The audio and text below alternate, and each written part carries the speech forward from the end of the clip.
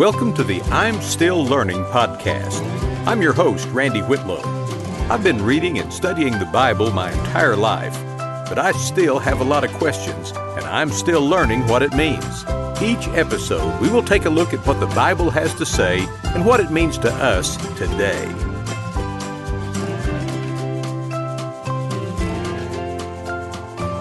Today in episode 13, I begin a new series called What Do You Mean by That? I'll be doing my best to teach about some of the subjects around the church world that you may hear a lot about but may not be clear on, such as ordinances, salvation, and the Holy Spirit. My first topic for today's episode is communion. I hope you'll enjoy listening. Let me know if you have questions or comments on Facebook or Instagram. You can find me under my name, Randy Whitlow.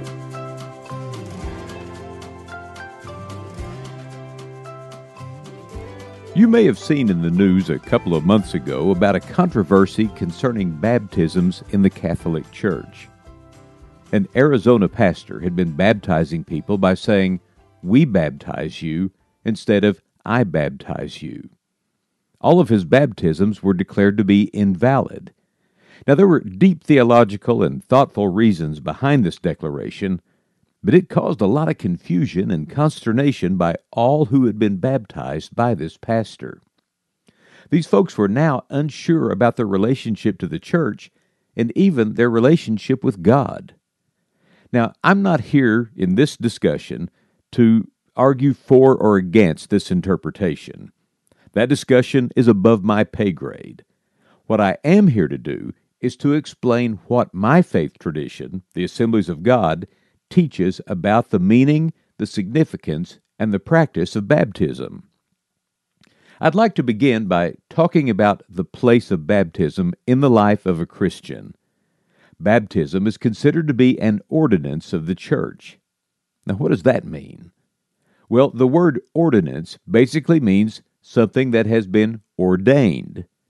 The Lord instituted and commanded two commemorative ceremonies to cause us to reflect and remember His sacrifice on our behalf and to celebrate the new life that we gain when we turn our lives over to Him. These two ceremonies, or ordinances, are baptism and communion.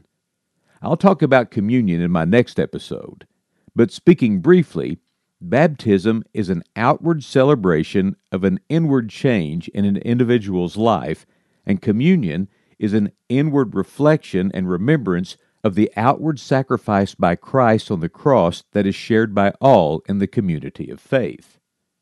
So what does baptism mean, and just as importantly, what does it not mean? Baptism is a public profession of faith made by the person being baptized. The person who conducts the baptism typically will give the person being baptized the opportunity to give a testimony of their faith or to answer questions that confirm that they are committed to live their life as a child of God.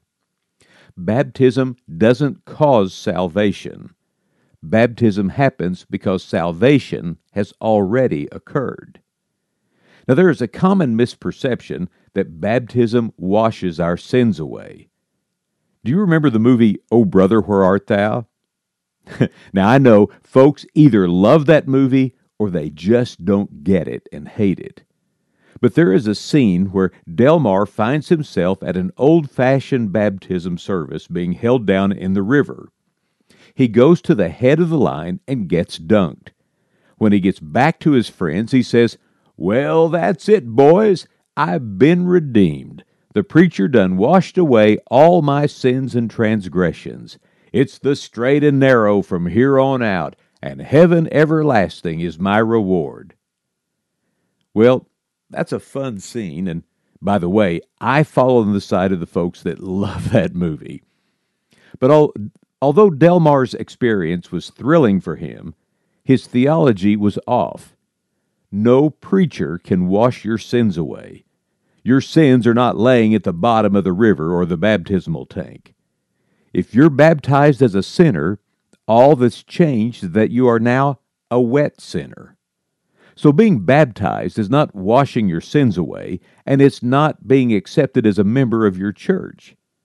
Now, if that's the case, Why even mess with being baptized? Why would Jesus require this of us?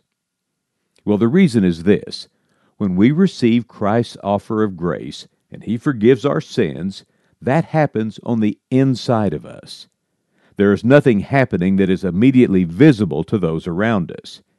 But if that inward change is genuine, the outward parts of your life will begin to change in ways that are visible. It is impossible for someone who is genuinely changed by their decision to become a Christ follower to keep doing and saying the things they did before making that decision. There is an inward change and an outward manifestation. In our last episode, I talked about the greatest commandment, to love God with every part of our being and to love others the way that we want others to love us. That is the inward change showing that it is genuine by the way we treat others. Inward change, outward manifestation. In the book of Romans, the Apostle Paul explains it this way in chapter 10, verses 9 and 10.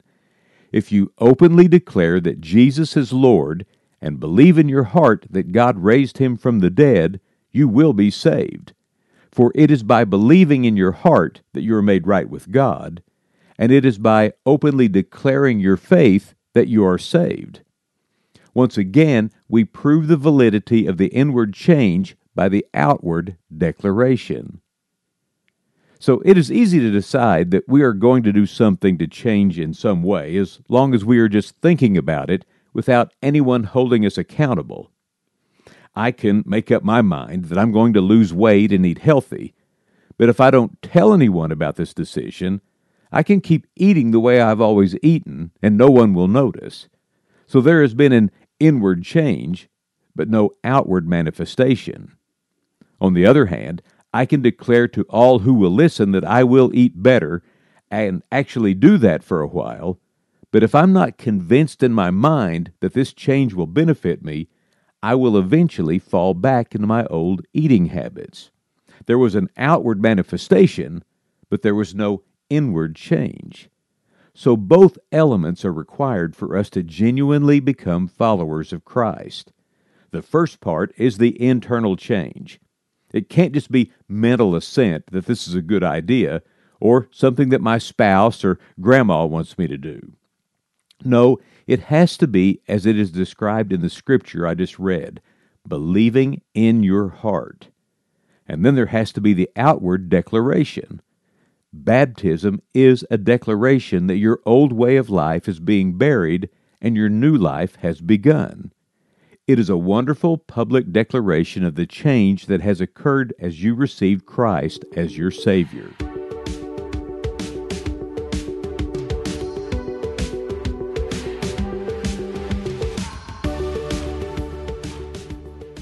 Now let's shift to some practical aspects of baptism. You may be wondering, what is the proper method of baptism? Some churches dunk, which is called immersion, and some churches sprinkle. Now, as I said earlier, I'm not here to slam any other faith tradition. My faith tradition holds to baptism by immersion. Now, there is a scriptural basis for immersion as the preferred method. The description of Jesus' baptism speaks of Him coming out of the water after being baptized. In Acts chapter 8, there is the story of a convert being baptized. It speaks of going into the water and coming out of the water. But to me, the symbolism of baptism by immersion is powerful and compelling. As the minister lowers the person being baptized under the water, it symbolizes the death of the old life, and then being lifted back up symbolizes the new life, clean and fresh. A baptism service is a time for great celebration of changed lives.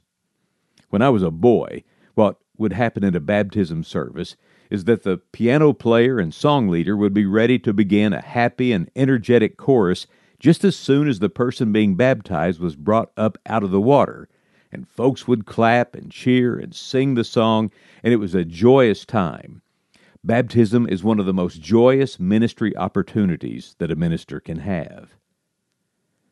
So, how does it work? How does it actually happen? Well, in some settings, the person being baptized will be given the opportunity to give their testimony of coming to faith in Jesus. More typically, the person being baptized will be asked a couple of questions along the lines of, "Have you accepted Jesus Christ as your Savior?" Followed by, "And do you intend to live as a follower of Christ for the rest of your life?" Assuming an affirmative answer to both of these questions, the baptizer will say, "Upon your profession of faith, I now baptize you in the name of the Father, and the Son, and the Holy Spirit." Then the person being baptized will be lowered until they are completely under the water, and then immediately brought back up. Some faith traditions will go so far as to immerse 3 times, once for the Father, once for the Son, and once more for the Holy Spirit. Now, I personally have not witnessed the triple immersion, but I understand that it is still practiced in some churches. Next, I'd like to talk for a minute about whether babies should be baptized. Once again, I'm not going to trash anyone else's tradition, but my faith tradition doesn't baptize infants. This is because of our belief that baptism is a public profession of faith in Christ that only a person who can understand right and wrong can understand. Since babies have no understanding of right and wrong, they cannot make a profession of a changed life of following Jesus. So instead of baptizing babies, we hold baby dedications, which are really dedication services for the parents as they promise to raise their child in a godly home. Some churches in my faith tradition involve a baptismal ceremony for babies as part of the dedication, but they are clear that the baptism, which, by the way, involves pouring a small amount of water on the head of the baby, not putting them under the water, but it does not make the baby a Christian. It does not make them a member of the church or offer a spiritual protection against anything bad happening to the child. At most, it is a declaration that this child belongs to a Christian home. The ultimate spiritual disposition of the child will be up to the choices made by the child once he or she understands right and wrong and realizes the need for salvation.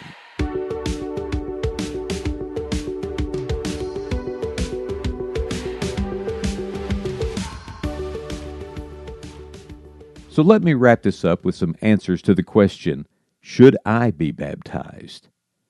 Well, since it is one of the ordinances of the church, the broad answer is yes if you have received salvation through God's grace and faith in Jesus. But what if you were baptized as a child? You weren't an infant, you understood right and wrong, but you didn't really know the significance of what you were doing at the time. Should you be baptized again? Or what if you were baptized years ago, maybe even as an adult, but you left the faith for a time? You quit living as a Christ follower, but now you have come back to your faith. Does your recommitment require a new baptism?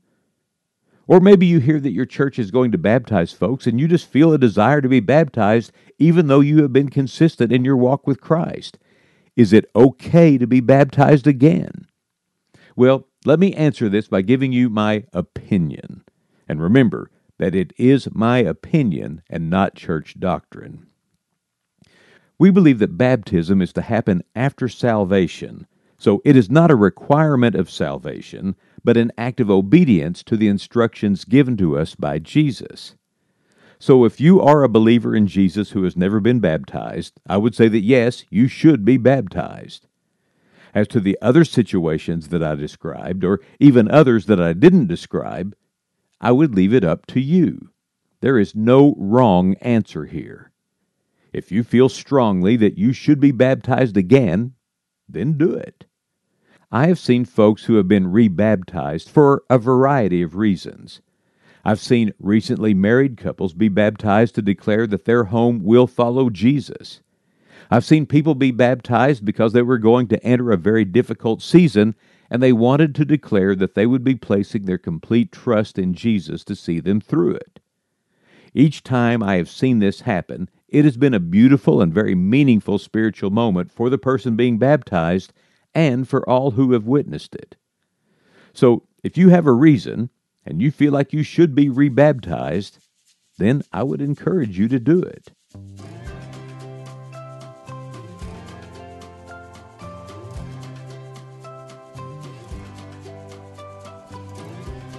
I hope that this teaching has been helpful to you. I love the ordinances of the church and the rich symbolism that accompanies them. I love serving a congregation with the ordinances of the church. I love how when we understand their meaning, they're no longer just rituals that we observe, but a meaningful, life-changing act of worship. Next week, I will talk about the other very precious ordinance, communion. I'll see you then.